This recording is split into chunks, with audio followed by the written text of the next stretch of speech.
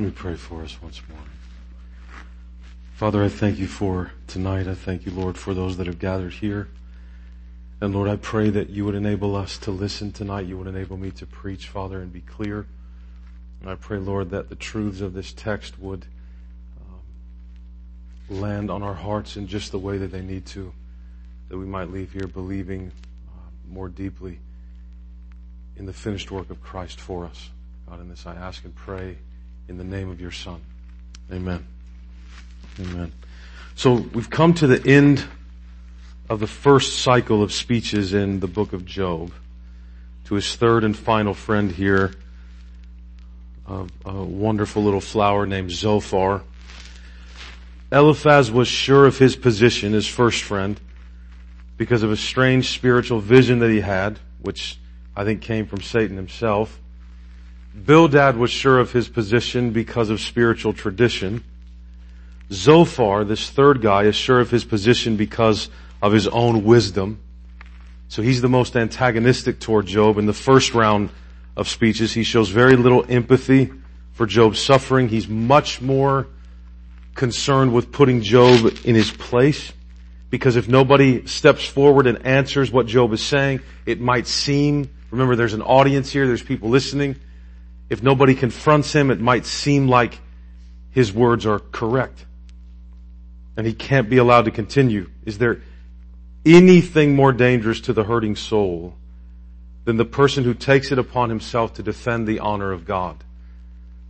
Zophar is confident that he understands how God works in the world, and he's confident that he can explain it to Job. But the fact is, when a person hurts, their hurt is real regardless of the reasons behind it. And Zophar gets caught up in the reasons for the hurt rather than listening to the hurt that Job actually feels. So I've tried to present or show that each one of these friends presents a false version of the gospel, a false version of the news about how it is that God reconciles us to himself. There are ultimately two options, really. There are different versions of the false option, and then there is the truth. Every false gospel has at its root the belief that we have to do something to make ourselves right with God, and that then God will accept us. Each one of Job's friends made the fatal error of assuming what was true based on their own beliefs. But at the root, the centerpiece of their false gospels was their lack of or their disregard for the necessity of faith. That's what you don't find in any of these men, and that's precisely what you find in Job.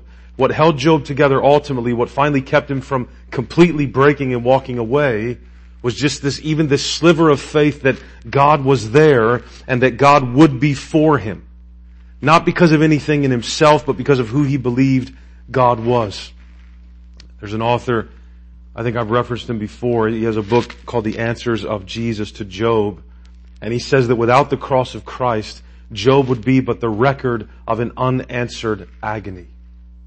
But Job's Redeemer lives. There is a mediator who lays his hand on both Job and God, on us and God. So Zophar believed that Job actually deserved worse than he was getting, because he had more sin than even God was aware of. He told Job that nothing could ever atone for his sins. He would simply have to live righteously enough to outdo his wickedness and then earn God's favor. Job responded that his hope was not in his own righteousness. His hope was in the fact that God will let those who hope in him stand before him. That's all Job has. Our hope tonight is that God will let us stand before him because of Christ. So now may we hear and believe God's word together. I'm going to read chapter 11, and this is Zophar's argument to Job. Then Zophar the Naamathite answered and said, should a multitude of words go unanswered and a man full of talk be judged right? Should your babble silence men, and when you mock shall no one shame you? For you say my doctrine is pure and I am clean in God's eyes, but oh, that God would speak and open his lips to you, and that he would tell you the secrets of wisdom, for he is manifold in understanding. Know then that God exacts of you less than your guilt deserves. Can you find out the deep things of God? Can you find out the limit of the Almighty? It is higher than heaven. What can you do? Deeper than Sheol. What can you know? Its measure is longer than the earth and broader than the sea. If he passes through and imprisons and summons the court, who can turn him back? For he knows worthless men when he sees iniquity. Will he not consider it? But a stupid man will get understanding when a wild donkey's colt is born a man.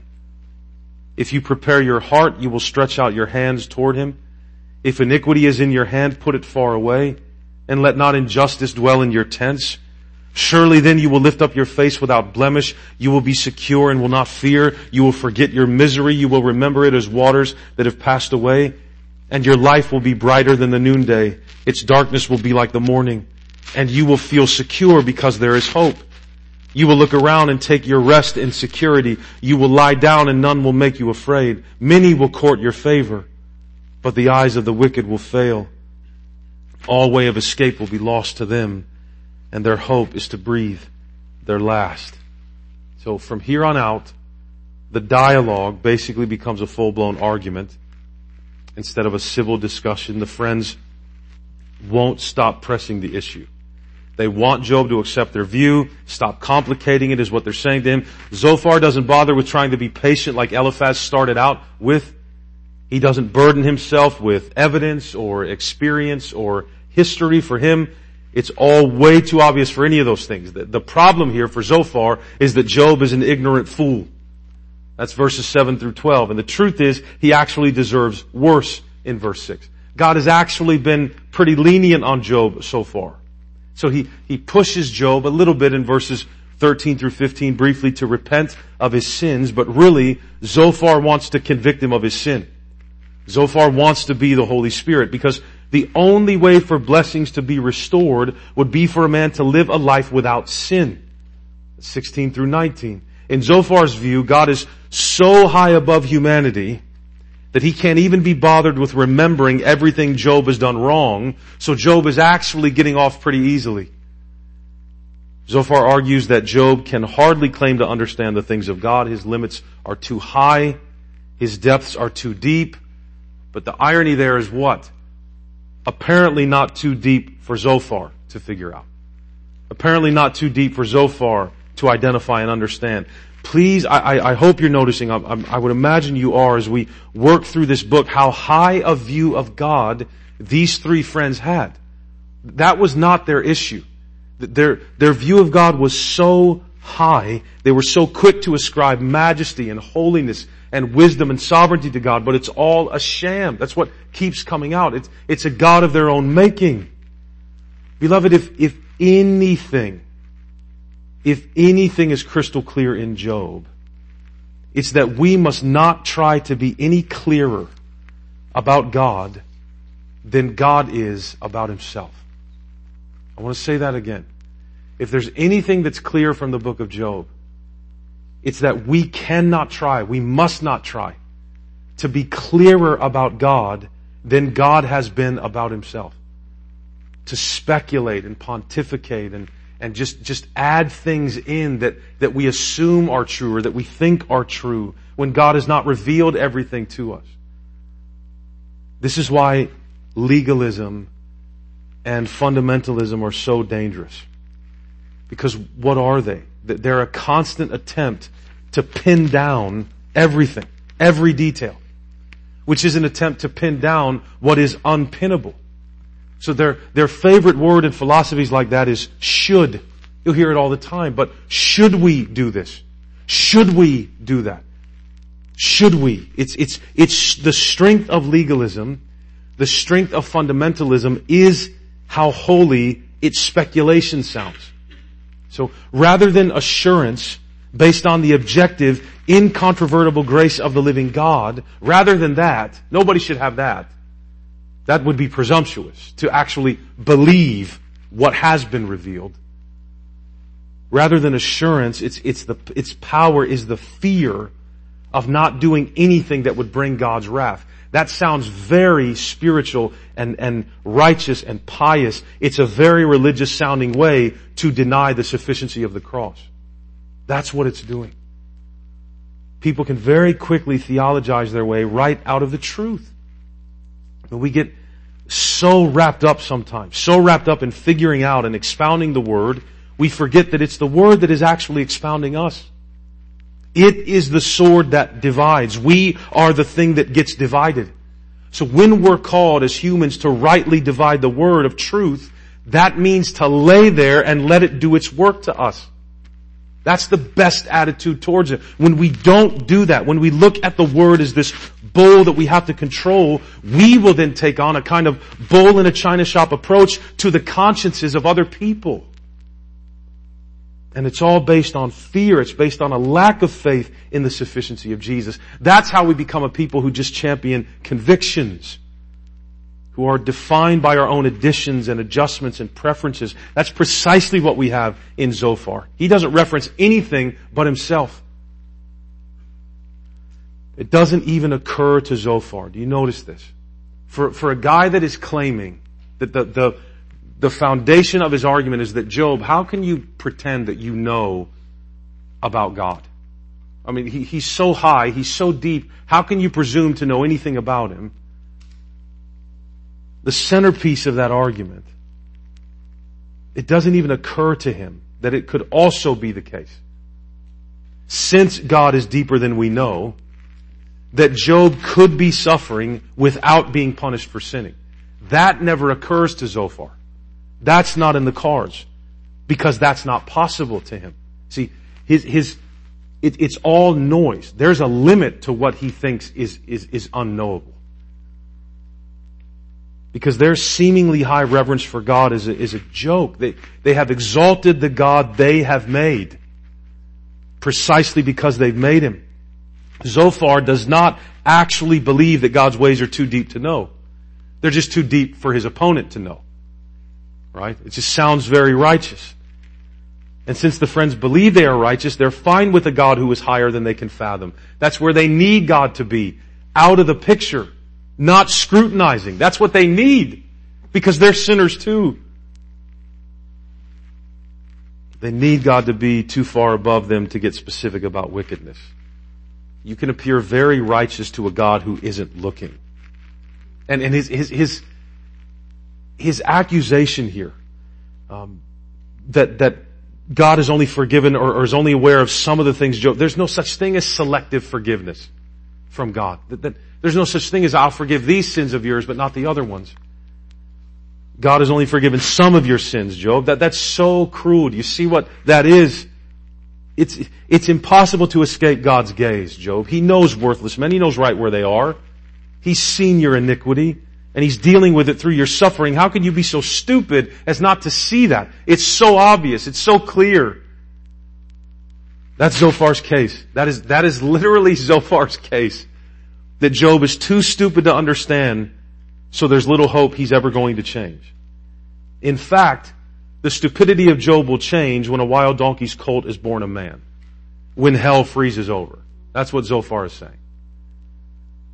So it's hopeless for Job to continue to assert that he's innocent.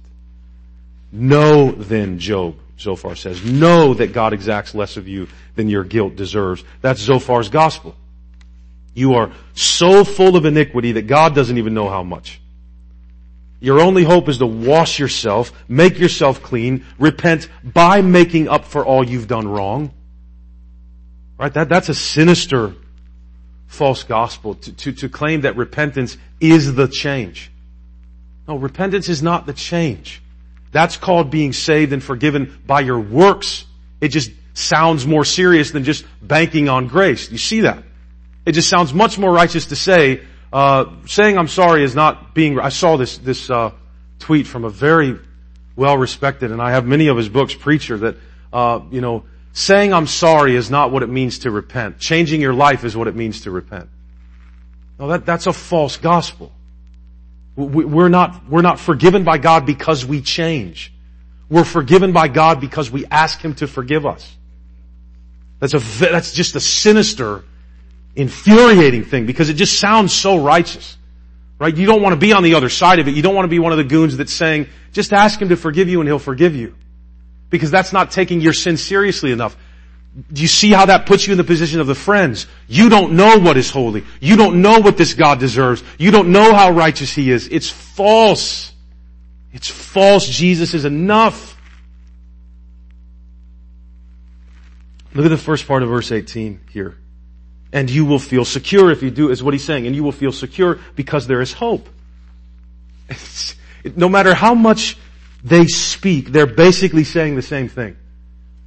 You know, I'm kind of confused how we're going to proceed through Job because they just keep saying the same stuff. In other words, I don't want to preach the same sermon every week, right? There's got to be a gap in there somewhere. But no, they're all saying the same thing. Remember Eliphaz back in 4:6. Remember what he said. Is not your fear of God your confidence and the integrity of your ways your hope? For Zophar, hope is found in your integrity. It's found when you're either righteous on your own already or you do enough to gain God's favor again. Your hope is in yourself then, or it is in nothing, because it certainly can't be in God. That's what Zophar is saying. Job, you have to do enough right to have hope, because you're crazy if you think that a human being's hope is in God. He's too high. He's too far. He's too holy to be hoped in to be a savior, Job. God is not a savior.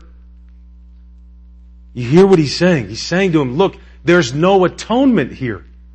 There's no grace. Make yourself clean. Nothing can atone for our sins. There's no hope for grace.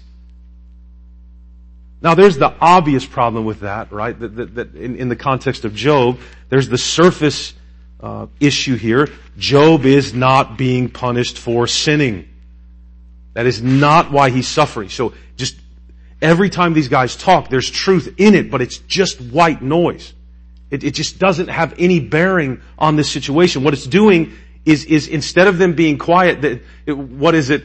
Better to, oh man, I didn't write it down. What is it? Better to stay silent and be thought a fool than to open your mouth and remove all doubt. They should have just stayed quiet. And they just keep talking. Because it just gets worse. Even if they speak truth, it's irrelevant to Job's situation. And that renders it foolish, doesn't it? That makes it foolish. Technically, Job is going through his suffering because he's righteous. That's why the friends have been spared. They aren't. At least in the context of Job. They don't have faith. They don't need it. They know everything. Do you hear that? Where is the need for faith in a framework like these friends have? What don't they know? What can't they figure out? What can't they see? There's no need for faith in that framework. The friends keep trying to make it seem, all of them, as though confession is the only surefire strategy available to the believer to deal with the rough spots in our lives. Like that's the only, you gotta repent of your sins, you gotta get more righteous, you gotta get more serious. Like that's the only option when the believer is suffering. Every bit of that is the sinister echo of Satan's theology. Zophar's belief is that nothing can atone for what Job has done wrong. The debt is too much. Not even God is aware of how sinful Job really is. He can only live righteously enough to make up for it. That's his only hope. What is Job's response? I'm going to read, this will take a few minutes here. Let me read Job 12:1 to 13:28 and then we'll talk about it. Then Job answered and said, no doubt you are the people and wisdom will die with you. That's just fantastic. Oh man, when you guys are dead, there'll be no more wisdom on the earth. You're the man. But I have understanding as well as you. I am not inferior to you. Who does not know such things as these? I am a laughingstock to my friends. I who called to God and He answered me. A just and blameless man, am a laughingstock. In the thought of one who is at ease, there is contempt for misfortune. It is ready for those whose feet slip. The tents of robbers are at peace, and those who provoke God are secure, who bring their God in their hand. But ask the beasts and they will teach you. The birds of the heavens and they will tell you. Or the bushes of the earth and they will teach you. And the fish of the sea will declare to you. Who among all these does not know that the hand of the Lord has done this? In His hand is the life of every living thing and the breath of all mankind. Does not the ear test words as the palate tastes food? Wisdom is with the aged, and understanding in length of days. With God are wisdom and might. He has counsel and understanding. If He tears down, none can rebuild. If He shuts a man in, none can open. If He withholds the waters, they dry up. If He sends them out, they overwhelm the land. With Him are strength and sound wisdom. The deceived and the deceiver are His. He leads counselors away stripped and judges.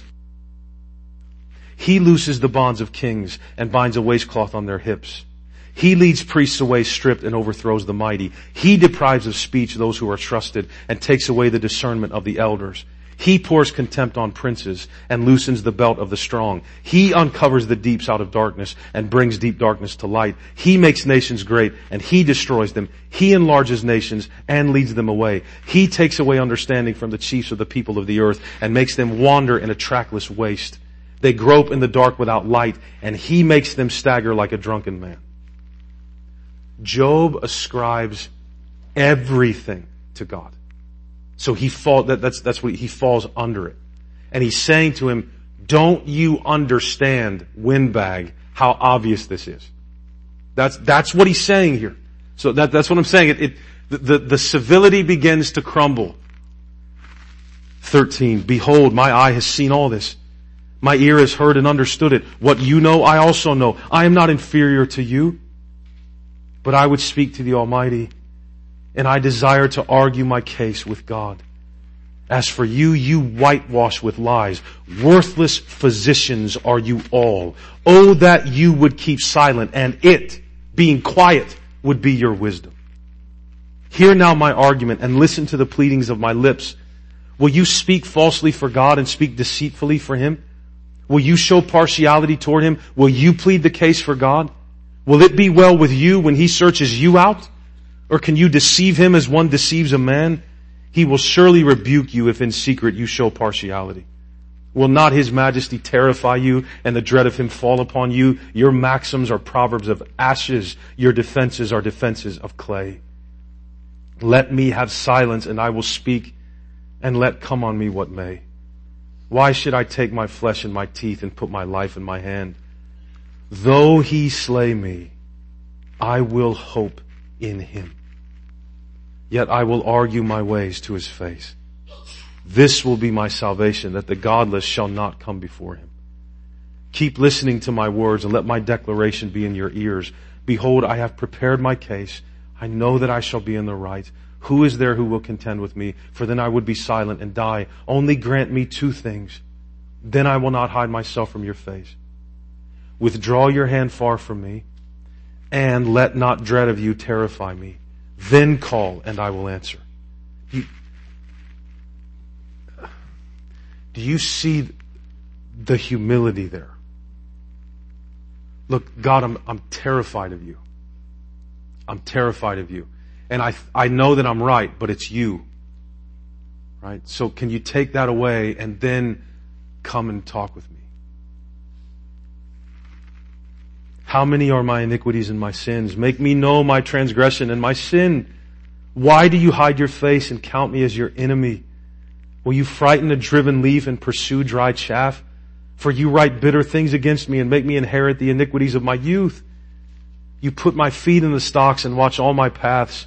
You set a limit for the soles of my feet. Man wastes away like a rotten thing, like a garment that is moth-eaten.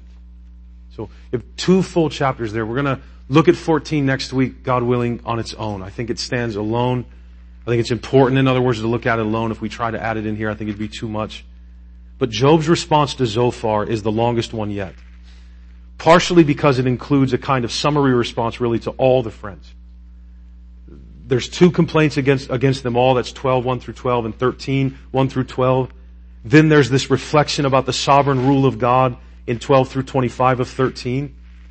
After Job's second complaint here against his friends, you see it there in the beginning of 13. He resolves, it's like he sets them aside, and now he's going to pursue his complaint directly with God Himself. His friends have been no help, is kind of what he's implying. His only hope then is to continue this desire to argue his case before God. He expresses the futility about his situation, yet at the same time, He makes these amazingly reverent assertions of confidence in God. So Job is in essence saying, yeah, it's no mystery that I'm suffering because God has done it. Right? What's the other alternative? If this is who God is, what's the other alternative than that God is also behind this? And we might want to, again, we might feel like, no, we want to draw back from that. That's what the first 2 chapters were passionate to let us know, the reader know. Job didn't know that. We know it. We know that's correct. I don't know what I did is what Job is saying, and you 3 are just being windbags about the whole thing. Like you don't know anything. That's 9 and 10 of chapter 12. The first complaint he has against his friends here is that this doctrine of retribution that they have, it's just karma. It's all they believe in. And Job is saying not even that is validated by experience. That's not true all the time. That righteous people always get blessed and wicked people always get punished. That's not always true. Everyone knows what you know. Everyone's experiences in the world, though, challenge your view, is what he's saying to them. But 12:5, when everything is going well for you, you find the misfortunes of other people disgusting. Right? You're arrogant right now. Everything's great for you guys. So it's easy to look down on people for whom everything is not going so great. Everybody suffers. Sometimes the righteous suffer. Sometimes the wicked suffer. And I love what Job does here. He says, look, the animals and the bushes know this. Like, how do you guys not know this? And they all know that God is over it all. They all know that too. He's the one with the wisdom. He's the one who holds all our lives in His hands. In other words, the world is a lot more complicated than his friends make it out to be. And it's, beloved, it still is. Even though we live on this side of the cross and there's more clarity, the world is more complicated sometimes than we want it to be. You know? Job is not saying he's superior to them.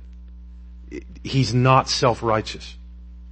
He's not saying he's superior to them. He's saying he's not inferior to them. It's like, you guys are talking me down like I'm stupid. I know what you know. Again, dogs know what you know.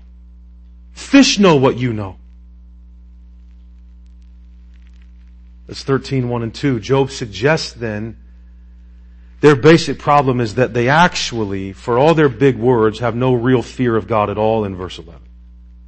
No overwhelming sense of the majesty of God's reality. And so their theology is reduced to proverbs of ashes. It's defenses of clay. They are worthless physicians in verse 4. They whitewash with lies. That's what false gospels do. They whitewash with a show of righteousness, but they are lies underneath. Lies. They have nothing for him. So he's going to have to continue in his desire to meet with God. So we referenced it as we were reading. He makes 2 requests so that he can speak more freely with God. He wants God to withdraw His hand from him. Right? He wants to stop suffering so he can think clearly. And he wants to be free from the terrifying dread that he has of God. That's just, when you consider what he's going through, just that just blows my mind. If he sinned, that's what he's saying. He's like, look, if I've sinned, you have to show me. Right? What did I do that was so bad? Was it in my, am I paying now for what I did when I was young? When I was in my youth? Do I not remember? Do you hear the pain coming from the man in verse 24? Why do you hide your face and count me as your enemy? Right? Like, what did I do that was so bad? So it isn't that Job is completely different from his friends in how he thinks. It's in where the thoughts go. But here, there's something so beautiful. Look at verses 15 and 16. Though he slay me, I will hope in him. Yet I will argue my ways to his face. Are any of you reading from the RSV tonight? Anybody reading from the Revised Standard Version? It's not very popular anymore. Okay. There's a way they use that verb that's pretty dangerous, and I don't mean to demonize the whole thing, but I just wanted to make sure but this is the correct translation here. This idea of this affirmation of perseverance that you're getting. Though he slay me, I will hope in him. Yet I will argue my ways to his face. This will be my salvation, that the godless shall not come before him. Now, I suppose we've already seen it, like it's already clear. But here again is another example of Satan losing his wager. Job doesn't worship God just because all was well for him. God is Job's only hope, even if Job has nothing. Why is Job so anxious for a hearing with God? He obviously doesn't know what he's going to say. Why is he so anxious for it? Because he knows that whatever is in between where he is now and his meeting with God, the end product for him will be salvation. So ultimately what is holding this man up is just the hope that God will save him. It's as if Job is thinking, if you heard my case, I know that you would save me. That's faith. Though you are behind every tear, I will hope in you. Now that's powerful. Job's answer was never, if there's an answer to this apart from you. There's peace and refuge if I were to say, you don't exist and I'm going to live my life the way I want to. Forget you, God, right? Sometimes that's what happens when people go through horrible things. They walk away entirely. Just like, forget it. I can't believe you let that happen. I'm never going back to him. There's still, even in that, it's not atheistic, is it? It's you're there. You hurt me. I don't want anything to do with you. Job's answer never goes there. Job says, you hurt me, but you're the one that can save me. This is the gospel according to Job. Right? My hope is that God will let those who hope in him stand before him. That's my hope. That because I hope in you, you'll let me stand before you. This is the foil to Zophar's false gospel. Again, Job's hope is not that he hasn't sinned. That he is righteous enough on his own to stand before God. He's made that clear already. And the truest irony in the section is really this. Is that in a sense Zophar is 100% correct. God has exacted less of Job than Job actually deserves. Job's a human being. Job came from Adam. There isn't a person in this book other than Christ. There isn't a person in this world other than Christ that doesn't deserve eternal, conscious torment and condemnation. Beloved, we are sinners.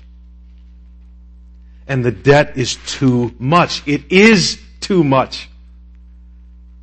He is so holy and we are so guilty. We're so riddled with sin and iniquity. And that doesn't mean we're trying to be, but that's the whole point. You don't even have to try. Perfection is not on the table. My goodness, if we had any real sense of our own iniquity, we wouldn't be able to open our mouths to utter a single word. God doesn't owe Job an answer. That's what we haven't talked about yet. All the trouble that we have with this book is this underlying belief we all have. We all have that well, yeah, God, he's got to show up and answer. No, he doesn't. No, he doesn't. When you make a pancake, are you obligated to eat it? Like, no. God making us does not obligate him to do for us. It's just. God doesn't owe Job an answer. Job is a human being and human beings are sinners from the garden to the grave. The three friends are sinners. We're all sinners. The amazing thing here that we can't lose sight of is that Job is not going through this because he's a sinner. So there's suffering that is just there that it doesn't even result from the fact that we're sinners. Not in an immediate sense. His sin is not the cause of his suffering, but his suffering is the cause of his pain. And for Job, what's coming out is that this man's hope has always been in God. Because his pain is revealing his faith. What makes Job righteous here is not that he somehow overcome the curse of Adam. What makes Job so righteous is that his faith His faith is that God will save him. Job's hope is that God will let him stand before him. Beloved, nothing we do can atone for our sins. We have to let it go. This burden we carry. We're too guilty. Like we're too guilty. Then we end up becoming the friends. We create arbitrary categories of, I've done this, now to make up for it, I'm going to do this.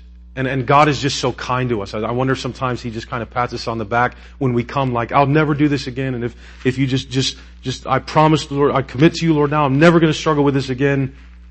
Let me tell you a quick story. I'm really almost done. I have this much and that much and we're done. Okay? So I think here, I didn't plan on it. I just think this story works. So bear with me because it's embarrassing.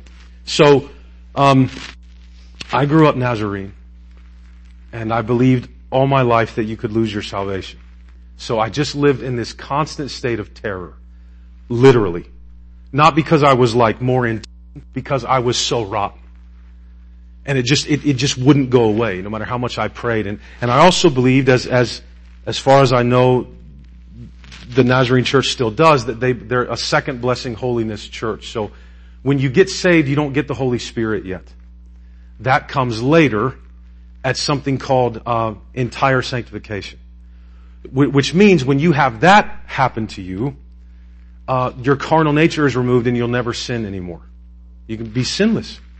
Because it takes away your carnal nature. And they would look to Galatians that you've crucified the flesh with its passions and desires. And so that can happen, right? That's what they think. And so now how you get there is very arbitrary.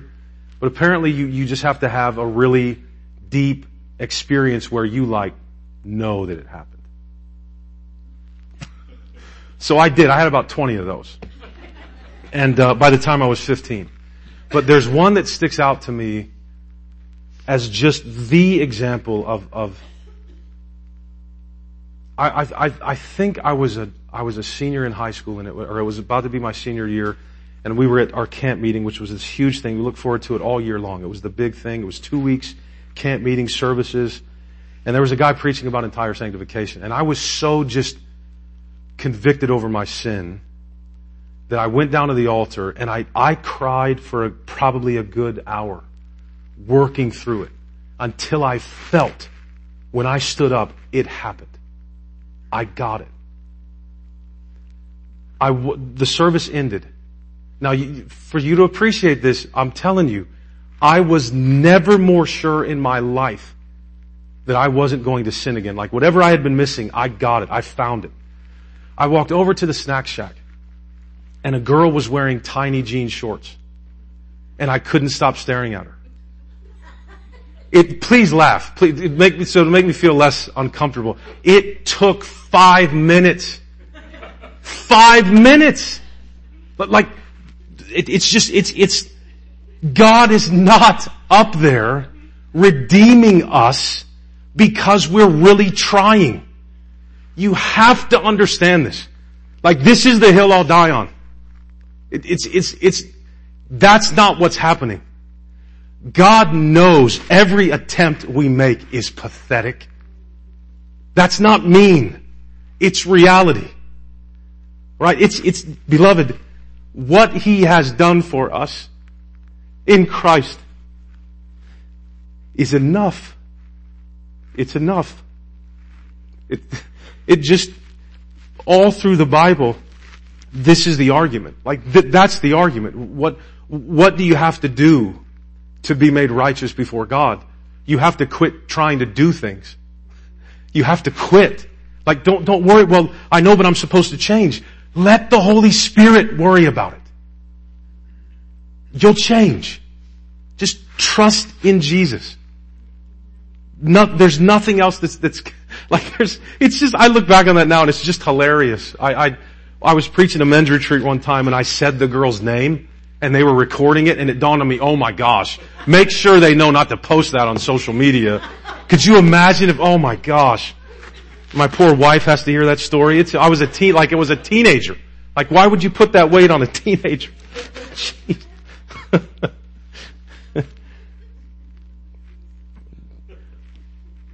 What makes Job righteous is his faith that his only hope is that God will save him. Nothing we do can atone for our sins. We're too guilty. But Jesus has stepped in. Jesus has stepped in.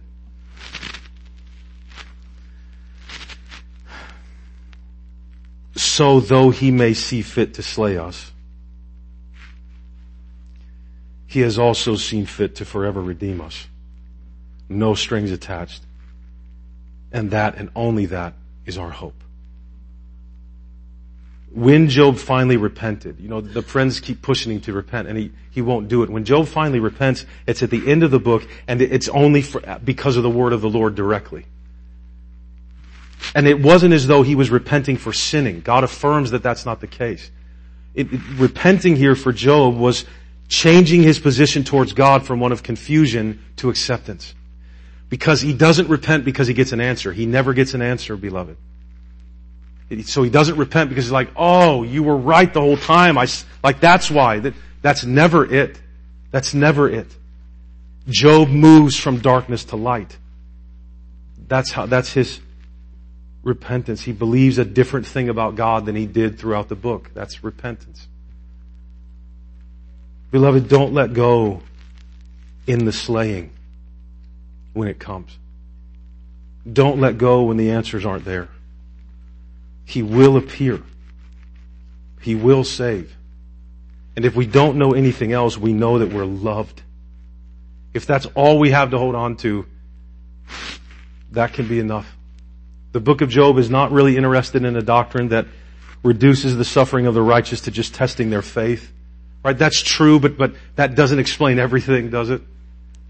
And it doesn't suggest that suffering is something we have to accept without questioning. I mean, the entire middle section of the book containing Job's search for understanding is not there, I don't think, so that it can just be dismissed. It's a piece of true wisdom in which the search for understanding God's ways refuses every trite and simplistic answer there is. Because what most answers for suffering do is imply that either we have to know it all or we can't know anything. And neither one of those are true. Job is not primarily about justifying the ways of God. Most of us have come to terms in some way with some explanation of how a good God can allow or ordain such terrible things to happen to people. We all have some way that we kind of accept that and work through it, I think. What grows and takes shape, though, as the Bible progresses, is that the future will make everything right. I don't think it's a coincidence that Job is the oldest book of the Bible. Again, not in chronology, but in the time it was written. The seeds of that idea that the future will make everything right, the seeds are there in Job, even though the perspective of a future heavenly solution is not really fully formed throughout the Old Testament. It never really is fully formed. So there was faith, beloved, when it was less clear. So there can be faith now. Job wasn't in the right position, when you think about it, in redemptive history to know God to the extent that has now been made available in Christ. But the fact that God has been made known in Christ does not make us immune to suffering or the pain that results. The difference is that now we know a little bit more than Job about who God really is, because Jesus came and did what? He suffered. He suffered. That's the difference. If there's a remedy to Job, that's what it is. Now I know the one who may slay me as the one who even still loves me infinitely. I no longer have to question it. Because Christ has been slain. Right? Christ has been slain. The slaying of Christ for me irrevocably proves that such action by God does not nullify, but might in fact be the very display of His infinite love. All right, what is Zophar saying? Nothing can atone for your sins. That's why you're suffering. That's ultimately correct. Right? I mean, the reason the world is broken and we suffer in it is because of sin. That doesn't mean that everything you suffer is an immediate response of God to your sin. It just means that the reason things are broken and there's sorrow is because of sin. But in Christ, that's answered. Christ suffered to atone for our sins, and in so doing rescued us from needing to suffer in order to satisfy God's wrath. What those who reject the gospel cannot see is that God doesn't redeem by accepting our payments. God redeems by doing the one thing we think means He doesn't favor us: suffering. To despise suffering is to despise Jesus. The suffering of Jesus saves. It purifies. It redeems. It forgives. It makes new. In Jesus, everything wrong in suffering will be undone. And this is our only hope tonight. It will be our hope tomorrow. Beloved, when you lay your head on your pillow tonight, have the absolution of the gospel. If you believe in Christ as your Savior, don't ask, how do I know I have faith? Ask, do you know that you have a Savior? And if you know that you have a Savior, you have faith. Rest in Him. Rest in Him. He's enough. Let me close this in prayer. Linda will come and pray for us. And I'll be down front if any of you need to come and pray. Father, thank you for your word. Thank you for your mercy, Lord God. Lord, you are sovereign over everything. We can't get around it, and we don't help ourselves by trying to. But Lord, I pray that when the times of slaying come, if they come, the Lord, we would not lose hope. I pray, Lord, that none of us doubt that your Son's blood is insufficient to fully cover all of our sins. Lord, be with us. Help us to believe. Heal hearts tonight. Bring peace. Bring peace, Father, I ask in the name of your Son, Jesus. Amen. Let's stand and sing number 2, 4.